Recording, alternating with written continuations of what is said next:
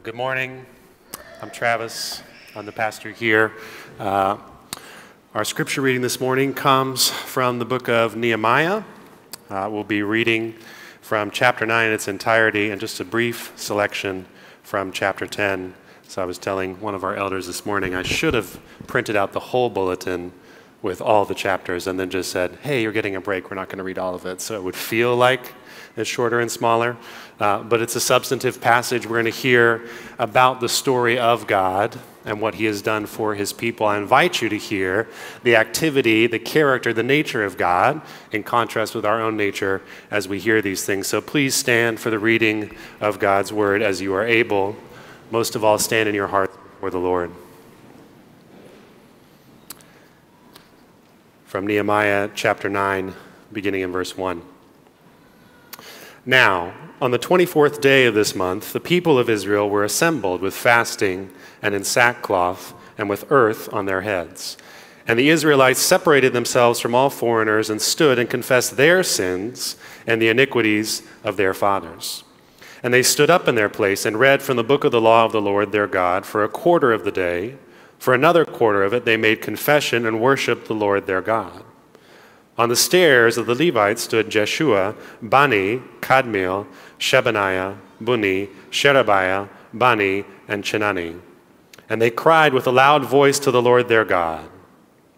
Then the Levites, Jeshua, Kadmiel, Bani, Hashabniah, Sherebiah, Hodiah, Shebaniah, and Pethahiah said, Stand up and bless the Lord your God from everlasting to everlasting. Blessed be your glorious name, which is exalted above all blessing and praise. You are the Lord, you alone. You have made heaven, the heaven of heavens, with all their hosts, the earth and all that is on it, the seas and all that is in them, and you preserve all of them, and the host of heaven worships you. You are the Lord, the God who chose Abraham and brought him out of Ur of the Chaldeans and gave him the name Abraham. You found his heart faithful before you, and made with him the covenant to give to his offspring the land of the Canaanite, the Hittite, the Amorite, the Perizzite, the Jebusite, and the Girgashite. And you have kept your promise, for you are righteous. And you saw the afflictions of our fathers in Egypt and heard the cry at the Red Sea, and performed signs and wonders against Pharaoh and all his servants and all the people of his land, for you knew that they acted arrogantly against our fathers. And you made a name for yourself, as it is to this day. And you divided the sea before them so that they went through the midst of the sea on dry land, and you cast their pursuers into the depths as a stone into mighty waters. By a pillar of cloud you led them in the day, and by a pillar of fire in the night to light for them the way in which they should go. You came down on Mount Sinai and spoke with them from heaven, and gave them right rules and true laws, good statutes and commandments. And you made known to them your holy Sabbath and commanded them commandments and statutes and a law by Moses, your servant.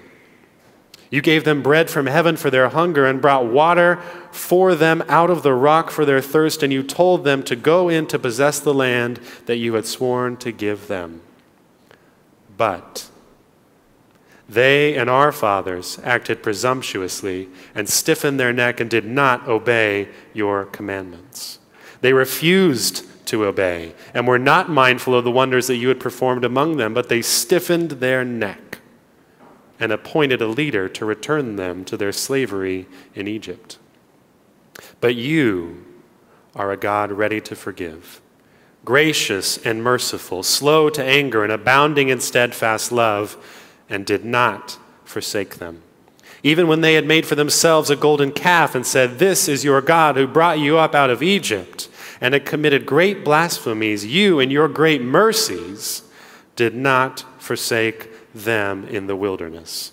The pillar of cloud to lead them in the way did not depart from them by day, nor the pillar of fire by night to light for them the way by which they should go. You gave your good spirit to instruct them and did not withhold your manna from their mouth and gave them water for their thirst. 40 years you sustained them in the wilderness, and they lacked nothing. Their clothes did not wear out and their feet did not swell. And you gave them kingdoms and peoples and allotted to them every corner.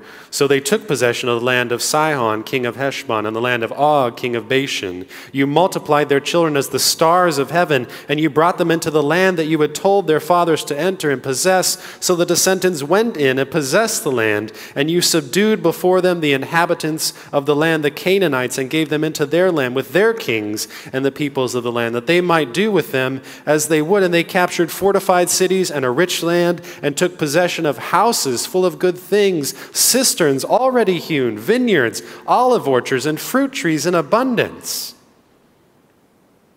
So they ate and were filled and became fat and delighted themselves in your great goodness. Nevertheless,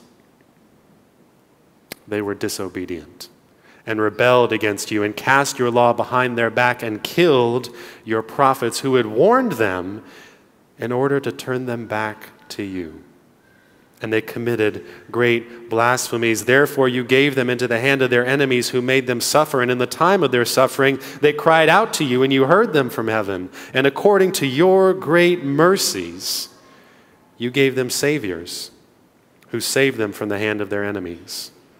But after they had had rest, they did evil again before you.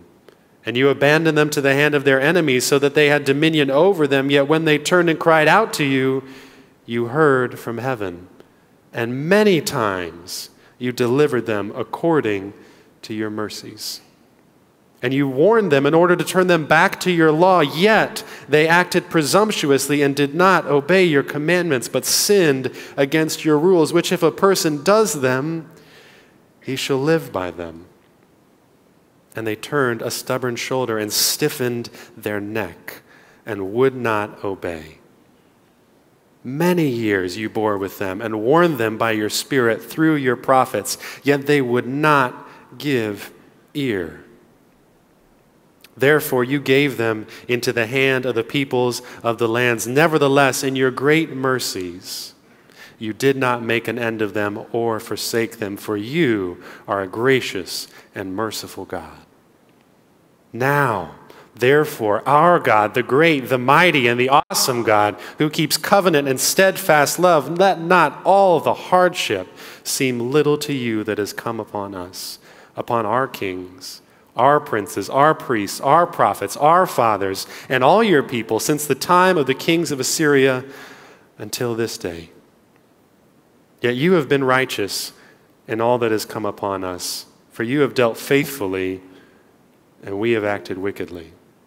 Our kings, our princes, our priests, and our fathers have not kept your law or paid attention to your commandments and your warnings that you gave them, even in their own kingdom.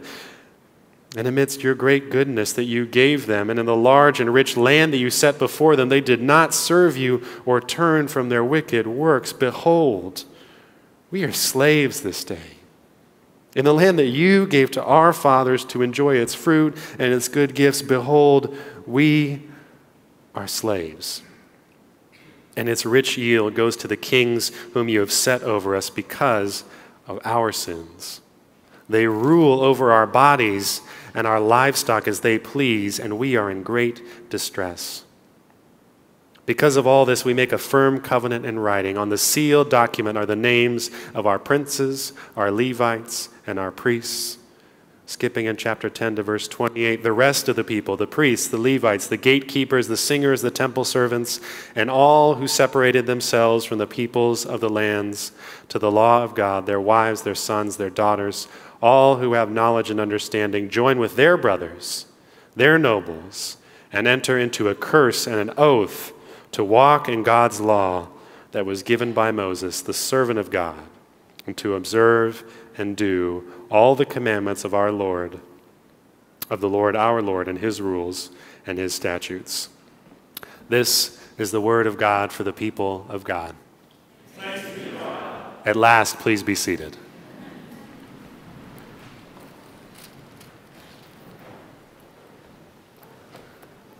I cut out great portions of chapter 10 and even great portions of names that would have been painful to read. So, we are continuing in our series in the book of Nehemiah, as you would guess no surprise.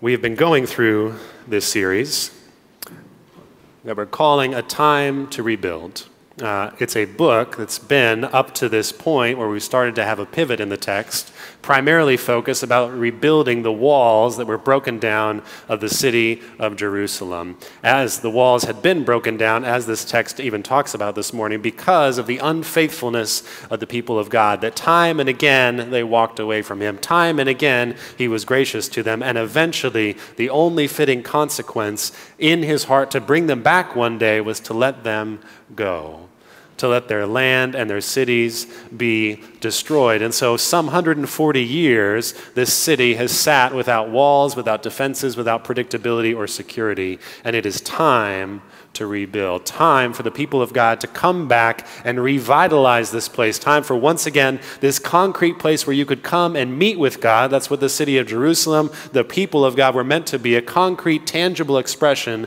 of who God is, of knowing him. It's time to come back and revitalize that, to give new life to it. We've said that also for us as individuals, as a church, it is time for rebuilding. Coming out of a pandemic, going through all the different crises that we have gone through in our culture, in our world, all the different things that we have gone through as a church in the past several years, having a transition from a pastor of many years to a new pastor, me, looking at new directions, having new things and opportunities come into our sphere. It's a time to rebuild, to look forward. And so last week, we started looking at how the text is pivoting away, having the work of the walls finished, towards the rebuilding of the people, the revitalizing of the city, that this might again be a place where you could meet with God. And we looked at how God was rebuilding the people through their connections to one another and the importance of those, how he was rebuilding them through being invested in tangible ways, in material, financial ways in the work, and how we learned that he is doing that through having them discover his joy to do all of that for broken, sinful people. And this week, it's no surprise that we start to dig into more and more, here in chapter 9 particularly, the heart of the people that needed rebuilding. That's what confession is about when we do that each week. It's about digging into our hearts where they need rebuilding, doing an analysis, letting these things come to light, letting God speak to them and fix them. And so that's what this chapter centers in on. We start to see how God's rebuilding his people through confession, but through something maybe surprising for us in confession, that he's doing that through story. And so this morning we specifically see the story of his unchanging faithfulness to a people who are constantly changing in their faithfulness to him. So we're going to look at just two things this morning. We're going to look at the importance of story for rebuilding, and we're going to look at the contours of this story that God has given his people for rebuilding, primarily in chapter 9. So the importance of story and then the contours of the story. But before we do that, would you bow your heads and pray with me as we enter in before the Lord? Let's pray. God, we thank you for this story, this word that you have given us about who you are.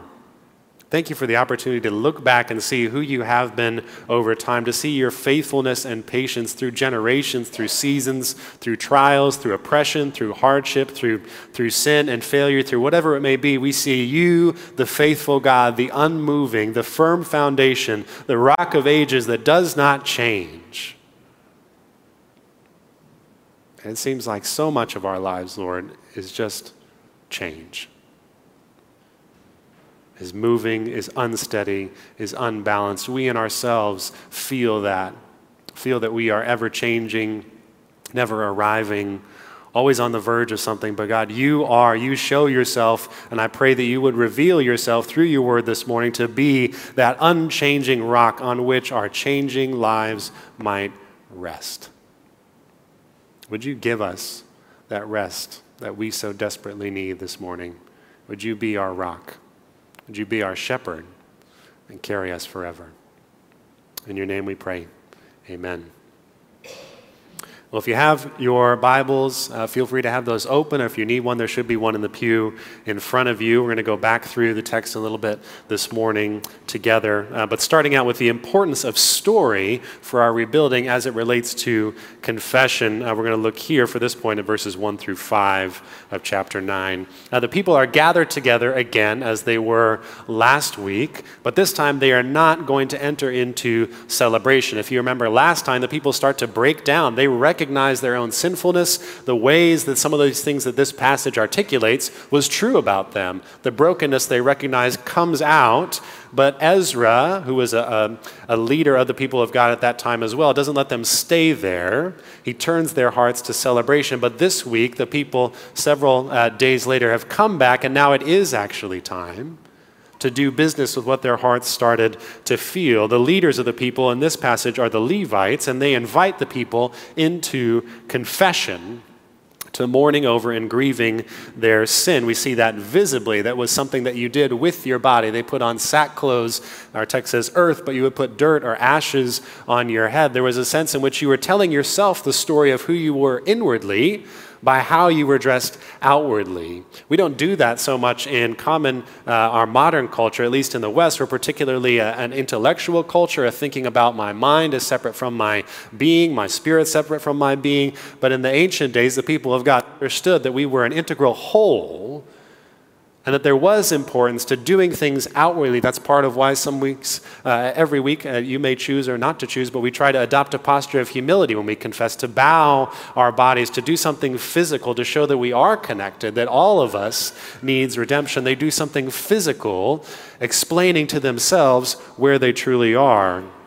And in verse 2, it says not just that, but they also separate themselves from all others who weren't part of the people of God, not for any other reason except because they are going to acknowledge that this is their sin and theirs alone.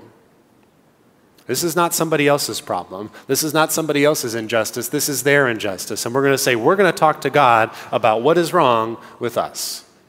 They separate themselves out. And when they do that, the Levites invite them to genuinely start wrestling with these things, as verse 4 says, by crying out in a loud voice. They let their sin bother them. They expressed that it bothered them. They weren't just saying, well, I haven't been that good this week. No, this was right? This is a deep frustration. You've probably had those moments. I don't know if it's a problem with your computer sometimes, your car, whatever it is, a problem with the tea. You're just, right? Like deep frustration over that problem. This is an expression of deep frustration over the inward problem. They let their sin grieve them. They show the people, what's the tone of this time? What's this hour to be about? What's this moment together to be about? It's about to be honest before the Lord. We talked last week about how it is okay, right, to bow down before God here and worship, to raise your hands in worship, to bodily express gratitude and need for Him. That similarly, they're telling the people it is okay to express that this is where you are, to lean in this way. This is going to be the tone and tenor of our time together. And as they set that tone, they lead the people to similarly grieve in a way that may feel surprising to us. They do that, as our text shows us, not through a list of, hey, here are the 6 things we want you to confess and spend some time on, or just be open before the Lord and talk about what's there. Not that those things are bad, but there's something that they do here. They invite the people to grieve their sin through story, particularly through recounting God's story in Scripture. Why do it this way? Right? This isn't the way Scripture always does it. Sometimes, if you look at the Psalms are great books of confession. They just honestly talk about what their heart is before God. But there's something particular that they were doing here. There's something important about story for their rebuilding and for their confession that's meaningful here. And I want to suggest that I think there are at least 2 reasons why story is this means that they use to call the people into confession and to spiritual rebuilding. First, because story shows us, it makes us face the past. It brings us face to face with how we got here. It's not just where I am in the moment, it's how did I end up all the way here, right? Where that came out of my mouth, where I did that kind of thing, where I bailed on someone like that. How did I get here? Story makes us face the path that led to that decision. Because our sins are not isolated incidents. They are the tip of an iceberg that pokes above the water for a moment. There is a whole story, a whole path, a whole way of life that has led me to that expression of wronging someone else or abandoning someone else in some way. Story makes us deal with the rest of the iceberg to see how we got here. But story also draws us back to seeing the context for when and how all that happened is not just in some isolated, lonely part of the universe where there is no God and there is no help, but it makes us see God even at work patiently with us in our past while all that was happening. Story keeps us from letting sin seem so big that it eclipses God and removes him utterly from the picture, that all we see is our badness, all we see is our guilt. Story and the story of God helps us see that this happens in the context, the larger story of who God is and what he has been doing. See, story is where both the truth of who we are and the truth of who God is, who he has been, who he will be, are fully on display. It's where we have, yes, the revelation of our sin and how we got here and the depths of it, and the revelation in time and space of a Savior that can do something about those things. Story is where we see the divine crossing the threshold of the mortal, bridging the divide between time and eternity to break through and intervene, not for good people, but for broken people.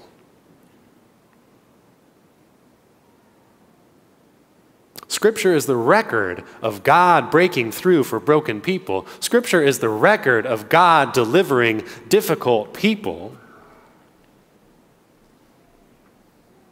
So Scripture is not a story, and this passage is not a story, teaching us to take our sin away into some shadowy corner and deal with it by ourselves and then come back to God, but a story that points us to God as the one who takes it away for us.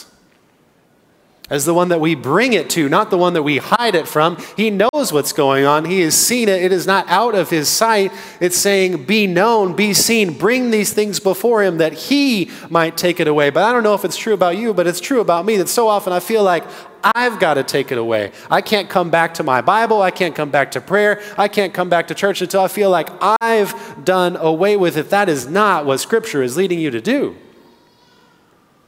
Scripture is saying, get in here, get into prayer, get in here. That's where sin gets dealt with. That's how it gets taken away back in the story of God, worked out under the mercy and the grace of God. It's in that story that we can genuinely lament our sin before him, in front of him, collapsing into his arms as someone who knows and who cares. See, the Levites are leading us to the right context for dealing with these kind of heavy problems, with the reality of who the people were, of who we are. The context for doing that is the story of God. This is what we need for confession in our hearts and rebuilding ourselves, rebuilding our church, rebuilding our individual spiritual lives. That's why confession isn't the first thing we do each week. It follows God speaking first. It's situated in a larger story of God's acting and calling out and moving towards us in grace. We confess, yes, we must confess, but we do that in the context of God's gracious story. So secondly, let's look more closely at the contours of that story that the people recount here and what that reveals to us about the heart of God for those who would confess. So I'll invite you now to look at verses 6 through 37 here. I'm going to kind of summarily deal with these, but each section of chapter 9 is retelling a chapter, an era, you could say, in the history of God's relationship to his creation and to his specifically chosen people that he would bring redemption through. And each of those chapters reveals something about the character of God. Each of these stories, each of these eras is not just about confessing what happened, just about understanding what happened, but also seeing the character of who God is. If you start in verse 6, we see the era of creation. It says, God, you made it all. You made heaven, you made earth, you made the sea, you made all that is in them, and you preserve and you sustain these things. Your character is that you care. You nurture, and you are worthy of worship. Verses 7 and 8 show us the era of the patriarchs. It says, you chose Abraham, and you made a covenant promise to bless him to be a blessing. It shows us the character of God is that he keeps his promises, for he is righteous. Verses 9 and following show us the era of the Exodus, where God delivered his people from suffering. He provided for them in the wilderness after he brought them out of oppression. He showed them how to live. He gave them laws and rules for how to be a free people, slaves no more, to show them what life ought to be like when you are not slaves, but when you are a free people. That's what the commandments are about. That's what the laws are about. This is what it looks like to be free with a holy God, and his character showing through this is a God who is strong, sympathetic, generous, powerful, caring, praiseworthy. It says you made a name for yourself, that you are known as the kind of God who would do these things for his people. But these chapters and eras that follow also show the actions and the character of the people of God in contrast with God himself. These are the things that are the cause for their lament. Starting in verse 16, we actually get a break in the pattern. Each time it's been an era of God's work and the character of God's goodness, another era of God's work, another aspect of his goodness, and all of a sudden we get a break in the pattern because now it's God's gracious acts and the unfaithfulness of the people. It's the first time the pattern breaks. What follows is a pattern of brokenness where God acts in faith, but they refuse to. God acts in mercy, but they turn away. God shows patience, and they have absolutely no interest in hearing from him. God is ready to forgive, to provide, to deliver again and again, but they have absolutely no gratitude, no appreciation, no love for God. That's what happens in these following verses. And through that cycle, that pattern, we see how our own hearts, even under the warmth of God's grace, just as it was true for them that God blessed them time and again, that he delivered them time and again, even under the warmth of God's kindness and deliverance, when left to our own devices, we intentionally walk out of the light into the shadows. God blesses, and we walk away. I'm sure we all feel that at certain points in time. We feel what that hymn says, prone to wander, Lord, I feel it. Prone to leave the God I love. I feel that's true of me a lot of times. We recognize ways that we run even when God has been good, ways that we laugh at the face that would welcome us back, ways that we just slap away the hand that would try and help us up, ways that we plug our ears to the voice that would call us beloved. This passage shows them and shows us something in us is broken. This is not the right way to respond to blessing, to love, to care, to helpfulness. We should respond to that kind of thing with love, with trust, with appreciation, with excitement, with joy, with an eagerness, with pursuit, with obedience and love and faithfulness. But the reality is we don't. Perhaps it's like times when others, whether ourselves or family members we know, seem to willfully self-destruct. They just turn your back on you. They turn away from you. They don't want anything to do with you. They cut you out of their life. They do things that intentionally hurt themselves, make life worse for themselves. They make terrible choices on purpose. We self-destruct at times and make terrible choices on purpose, willfully. We turn away from what's good, knowing precisely that it's bad for us, and we do it anyway. It's really hard to endure when you're around someone that is in that stage, that is just self-destructing. It's really hard when you are self-destructing, even to hold on in the midst of that. And it's something that we would naturally expect God, if he is like us, which praise him, he is not, if he was like us, that he would eventually just get fed up with and abandon us and say, I can't be around this. But the beauty of God's story is that he has the power and the desire to upend our self-destructiveness. God moves closer even as we move farther away. He remains faithful even when we're unfaithful. Do you see that new balance, that new pattern in the text? It goes from God's actions to his character, his actions to his character, his actions to their unfaithfulness, but now his faithfulness, their unfaithfulness, but now his care, their unfaithfulness, but now his salvation. He doesn't stop jumping behind them. He doesn't stop chasing them. When they move farther away, he gets closer. He holds tighter. He keeps moving in. It is not the case that when we move away from God, God bails on you.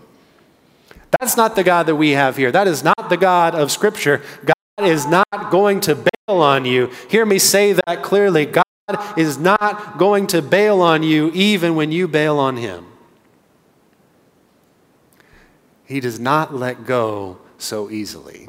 He will not lose what is so precious to him so easily. He will not give up now so easily. If he started out, he is going to finish. If he began a good work in you, Paul says, he will bring it to completion. If he started, he will not bail on you. This pattern goes on and on. Once he started, he keeps going.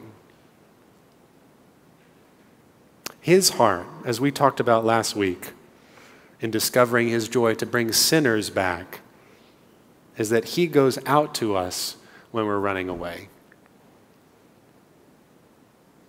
But if we're honest, when we've run so many times, right, when you get older and older and you feel the long list behind you of the things that you have done and the ways that you have just not been who you have wanted to be, we can't help but wonder, yeah, but is the story going to end that way? Is that really going to be true for me? And that's the point that people come to in verse 36 of chapter 9. They acknowledge where all this has led them, that they are de facto slaves at that time. Yeah, they've been able to go back, but they are still oppressed. They are not citizens in their own land. They don't own anything. Anything that's happening is simply because someone is not oppressing them at that moment that could oppress them. They acknowledge that all that is because they led themselves there, that God was actually right to bring them there, that there was nothing that he did wrong, it's what they did wrong. And in response to that, recognizing that they've kind of come to the end of their rope, they've come to that part in the story again where they need to cry out, they make a covenant with God, what we call a deeply binding promise to come back to faithfulness before him, and they all sign it. Rich and poor, powerful and lowly, everybody is seen, if you look in chapter 10, signing on to this covenant. And the rest of chapter 10 talks about exactly what they're going to do. It says, because we need to come back to you, God, because this is who we've been, because we need you to step in. We're here. We need you to show up on the other end again. This is what we're going to be like.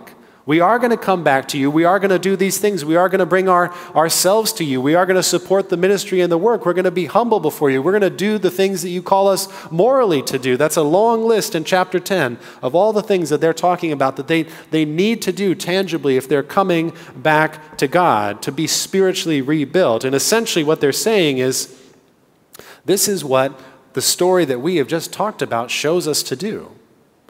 The story has told us this is what we do, that when we walk away, we come back to you believing that you are still right here, that you're still close, that you are still chasing us down.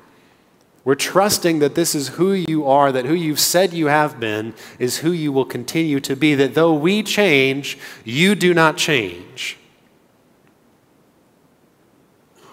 Making a covenant was them putting themselves in God's hands. That's what it says, curses and oaths. Covenants were things that had consequences. That if you didn't do what you said you were going to do, there were going to be painful consequences to that. They're saying, we are putting ourselves in your hands. Whatever you think is right, we will do. Because you are a God of mercy and steadfast love. That's who we believe you are. That's what they're saying in this covenant, is we believe this is who you have been. This is where we found ourselves. Please show up for us. But the text gives us no speech back from God saying that he would commit. There's no prophet who comes in and tells Nehemiah or Ezra, thus says the Lord, I will save you. We're just left wondering, how's the story going to end? They're still slaves to the Persian Empire. Even after they make this covenant, they're still an oppressed people. They still need delivering. Even though the walls have been rebuilt, they are not rebuilt. They're not whole.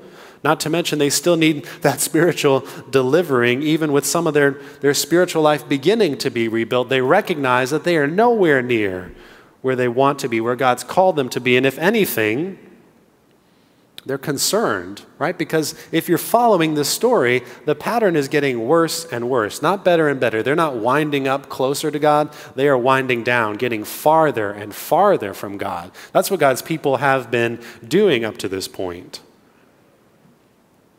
So if anything, they're thinking, what's going to stop this pattern from continuing?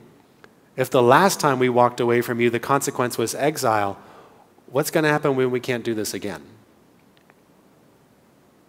What's going to stop me from wandering away from you, even though I'm feeling convicted in this moment? I'm binding myself to you. I feel like I need to come back. What's going to stop me from drifting away again, just like the people before me drifted away? And the answer biblically is that, and even from chapter 9, is that what stops them, what will stop us, is what stops any of it in the first place: God breaking through. The character of God, crossing that threshold, delivering the difficult, breaking through for the broken, and making a covenant. The people were hoping that God would do that he would be who he had shown himself to be. They were trusting in that, but they would have to wait. There was no immediate promise given of that, only the expectation that this is who he has been and the hope that that's who he will be, that he would finish the pattern, that he would move again behind them and draw them back, that he would show up for them despite them being themselves, that he would do it in a way that finally put an end to their walking away, that would really give them a real rest, a real peace, a real confidence, that would make not just the city be rebuilt and whole again, but them actually be rebuilt and whole again. It's maybe more painfully obvious now that they can see the city walls rebuilt, that they can recognize there is a huge gulf between what I see and where I am. They needed God to do a real, genuine restoration, a real, genuine rebuilding that would actually last, that would stand the test of time. They were looking for something, hoping for something that would do more even than what God has done before. More than he had done with Abraham, more than he had done with Moses, more than he had done with Joshua, more than he had done with David, more than he had done even with Nehemiah. They recognize, even in this moment when God has showed up for them in huge ways, we actually still need something more from you. Something that could stop all of that self-destruction that just keeps unwinding. And in that, they were looking for Jesus. For that time when God would actually break through and enter into the story in a new and dramatic way, in a way he never had before, to put an end to sin and death and brokenness, in a way where he wouldn't merely point to hope that there is a time coming when you will be made whole, but when he would actually do it, when he would be good to what he said he would do, to all those covenant promises like he had made to Abraham. He wouldn't just point to deliverance through miracles and power like he did with Moses. He wouldn't just point to deliverance through systems of sacrifice and atonement like he did with the priests. He wouldn't just point to deliverance and heart change like he did through the prophets, but he would come and deliver in a way where he would actually step in himself and make the change in his own person. Where he would not just help us from the outside, but he would step into our very existence, incarnate, that's what that means, step into our nature and fix it from within, breaking all that was broken in us by letting himself be broken on the cross, finally letting all that wickedness be broken down, be broken in half, completely stopped through that sacrifice to end all sacrifices, through that promise to fulfill all that promises, to stop all the unraveling. See, Jesus is the climax of this story. He is that final bookend that the story needs, that final stop that finally makes all of this unraveling, all of this unwinding finally stop. He's what the story needs, what our story needs. And it's graciously that God gives us him and unites us to him by faith through the Holy Spirit, that we might have his life living in us, that unraveling might stop, because the life of Jesus Christ has moved into your life. Christianity is not a self-help religion. It is not about feeling a little better. It's not about having a little better life here and now. It is about being united to the eternal God, to have the life that we were meant to have in the beginning. Back in that first chapter, when he had creation, when we were face to face with him, when we were meant to walk with him in peace and joy forever, all the things that we long for, all the things that you wish would never end in life, could I just have a little more of that? Could I experience a little more of that? That's an echo of the fullness we were meant to have with God. We are meant to have that back in Jesus, united, brought into him, that the unraveling that never was supposed to happen would be done with, and we would be back in that place of flourishing. He draws us not just for a little help. If it was just a little help, why would he have come? Why would he have paid that price? Why would he have sweat and bled and died and been broken and beaten just so that you and I could feel a little better every other week? Now, he came to completely change us from top to bottom, to change our world from top to bottom, because all of it needs restoration and rebuilding, and he alone is the one that could do it, because all of us were broken. The broken vase can't fix itself. He had to come and fix us. We needed to be put back together, to stop disintegrating. And God says, that is the price it's going to take. I know this is where the story is going to end, and I want to pay that price. Just like we talked about last week, see the joy of God that wants to step to the back of the line and keep paying the price to bring you home. We can have a greater confidence than the people of chapter 9 or chapter 10 than in saying, God, I need you, that he will actually carry you to the end. We have a greater hope in Jesus. And in light of that, I want to invite you to do two things briefly in a more concrete way to bring that hope home this week. And just to identify which story you're living in and to make meaning out of the right story. So I want to invite you, as you're going through your week, as things come up and you start to feel frustrated, you feel anxious or angry, ask yourself, which story am I living out of? Am I being more like the people of Israel in verse 18 of chapter 9 at Mount Sinai? Am I trying to reinterpret, making some kind of golden calf of, I do this life by myself, I fix myself, I do these things, this is the God who has delivered me, is my efforts, is my abilities? Am I trying to reshape the story instead of letting myself be found in God's story? Am I trying to make it about some other power? Am I trying to manipulate things? Where am I living out of a different story this week? Where is it by my power instead of completely by his? Where is there in the life that I think I'm living right now, no hope for those who confess? Where is there no place for me to say, yeah, I've been like that. That's who I am. Where is there no grace to confess even on those who came before us, who did terrible things before us that we ought to confess and say those were wrong? Where is there no pattern of God breaking through for the broken in my mindset? Where is the gospel not actually all the way fully integrated into life? Where am I living out of a different story? Start coming back to this story, to a God who delivers the difficult, who breaks through not for the best, but for the broken. And secondly, when you're in that story, make meaning of your present and your future through that story. That's what the people do in our text here. In chapter 9, verse 32, the people show God what they hope for. They say, God, remember our hardship.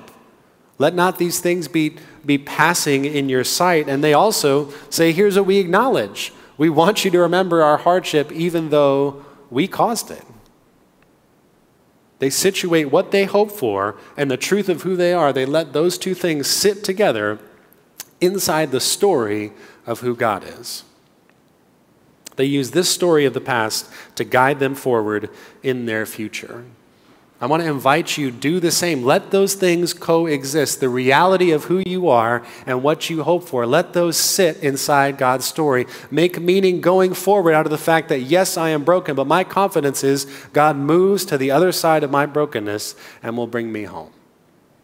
I'm going to make meaning of what I'm going through this story. That's my commitment, that there is grace for me, there is hope for me, that God is going to step to the other side of the story, that I have a future because Jesus Christ is my future, and he is right now at the right hand of the Father, undying, undefiled, unfading, in glory forever.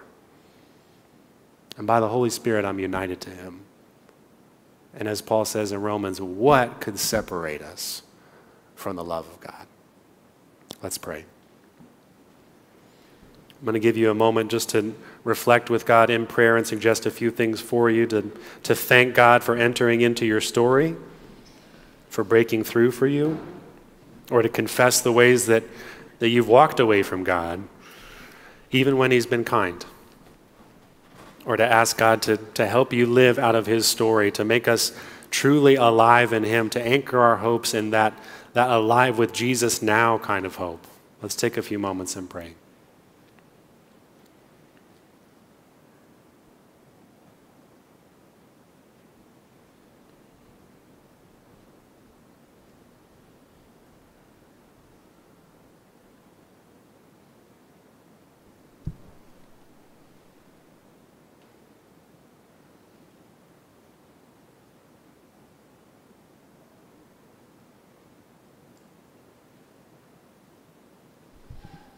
Father, as I start to hear the voices of our children coming up the stairs from children's worship, would you teach us to be like them, joyful, running up the steps of your house to be with you, to find you, to celebrate, to be confident that you really do love us and that you will make a way.